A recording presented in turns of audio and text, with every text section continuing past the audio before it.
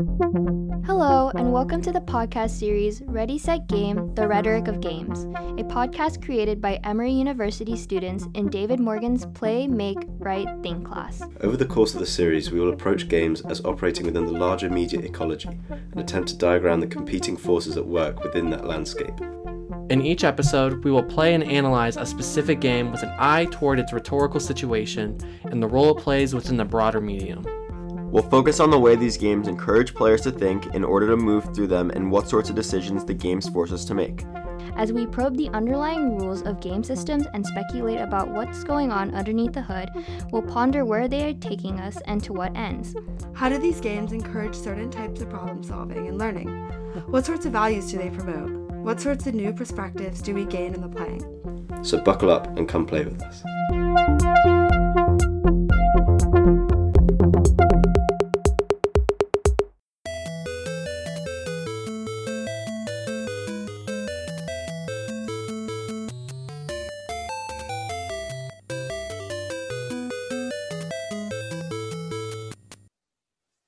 Whether you've played the game or not, you've probably heard this familiar catchy tune, the original background music from the late 80s and 90s for the game Tetris. Hey, I'm Zamira. And I'm Rachel, and today we're going to be talking about the popular game Tetris. We'll be discussing what makes this game so universally addictive, general strategies and gameplay, and how it can affect your everyday thoughts and life. Keep on listening to hear our analysis. In 1984, at only 29 years old, a Russian game designer and software engineer named Alexei Pajitnov revolutionized the electronic gaming world in his creation of the game Tetris. At an early age, Pajitnov developed his affinity for mathematical tasks, puzzles, and games. While working at the Soviet Academy of Sciences, Pajitnov used his free time to develop this popular game, drawing inspiration from the puzzle board game Pentamenos. In 1989, it came to the US and the Nintendo Game Boy console, and its popularity grew immeasurably. In fact, it was one of the first Soviet software products that made its way to the US during the Cold War. Apparently, Pajitnov made the game for fun, with no intention of seeking profit or popularity. However, Tetris has become almost universal since its creation and still continues to captivate players today. It has become one of the best-selling games in the world, with 150 million copies sold on various platforms since its release. It's gone to influence architecture, mathematics, research study, and has become foundational for other popular games like Candy Crush or Bejeweled. I remember my parents talking about how they played Tetris on outdated phones or computers. And I remember my brother and I playing it on our old Nintendo DS. The minute you picked this game up, you couldn't put it back down. I hadn't played it in years, so playing the newer version on my laptop sent that wave of nostalgia. It's obviously changed quite a bit since the Game Boy era, with new bright neon-colored blocks and even catchier background music, making this game all the more enthralling. And with the release of advanced computers and smartphones, the popularity only grew more. Gaming platforms have continued to develop newer versions of this game since the release that add more complexity, but the original is always the best. It's the simplicity that mainly contributes to its charm. As Rachel said before, the game itself is pretty simple.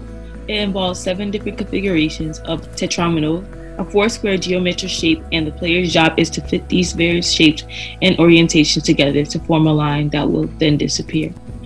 The goal is to not allow your stacks to reach the top and inhibit the shapes from continuing to fall.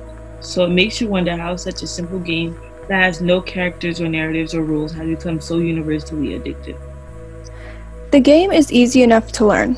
It's approachable, yet it's still intellectually challenging. And I think it's the simple yet challenging aspect that makes it so addictive. In addition, people enjoy being able to organize and compartmentalize. When playing this game, there's definitely a satisfaction in creating order and seeing things fall into place. Being able to anticipate where odd or distorted shapes will seamlessly fit into your puzzle to create a clean horizontal line, and then seeing the flash, chime, and clear. And as you progress, time gets faster, and tensions only grow stronger. Pajitnov said it himself. Tetris fulfills a very simple need. We all have a natural desire to create order out of chaos. The game of Tetris satisfies that desire on a very basic level. However, to succeed at this game, you have to learn how to anticipate and react quickly. Professional Tetris players who participate in the Tetris World Championships are able to see the next shape and maybe even the shape after that, and can, within a second, decide how to orient it and where to place it to best fit in their puzzle. Like in our everyday job or life decisions, the strategy of this game is to see the problem at hand and almost simultaneously come up with a best fit solution. The game is solely visual based with no rules or words to help guide you. It's up to you figuring out the game through a probing approach. What makes it difficult is that there's no clear end or goal and you're essentially competing with yourself. Playing Tetris promotes two main values when I think about it. One value it seems to promote is patience. When you first play and you're not that good at it, it can be frustrating, but through patience you get better and better with each time.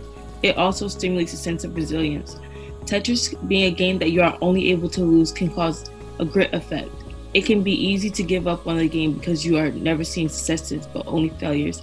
However, when one continues to play the game, it shows just how resilient and persistent they are. Since this game is visually stimulating, with an endless rhythm of falling colorful shapes and the catchy music in the back on repeat, you can truly immerse and lose yourself in the game. It can become an easy and meaningless distraction from the burdens or responsibilities of life.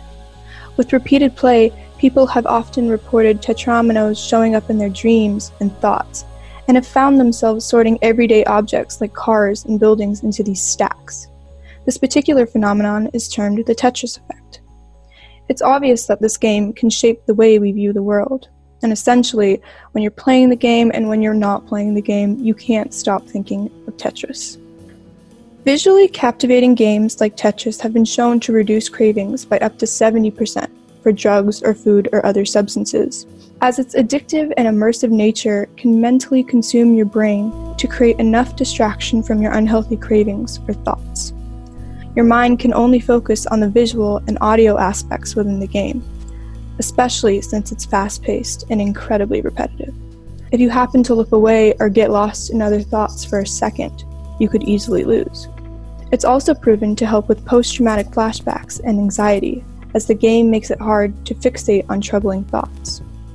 In addition, Tetris has been reported to enhance problem-solving and cognitive ability, as regular play has been tested and seen to result in a thicker brain cortex. Games like these can help us easily recognize patterns and inconsistencies and improve brain efficiency. It's clear that our brain is changed and developed in completing repeated tasks like fitting brightly colored shapes into place. Studies have shown that our brains form new neural connections with repetition of the same skill to further enhance and improve that skill. In her book Super Better, Jane McGonigal promotes the idea of, as she says, getting stronger, happier, braver, and more resilient through the power of games. She encourages the use of games to attack real-world problems in one's life. So you wonder, how can you apply Tetris, such a simple game, to other parts of your life? How can this strategy of repetition change our perspective? The more we do something, the more ingrained it becomes in our life, and the more efficient we become at doing it.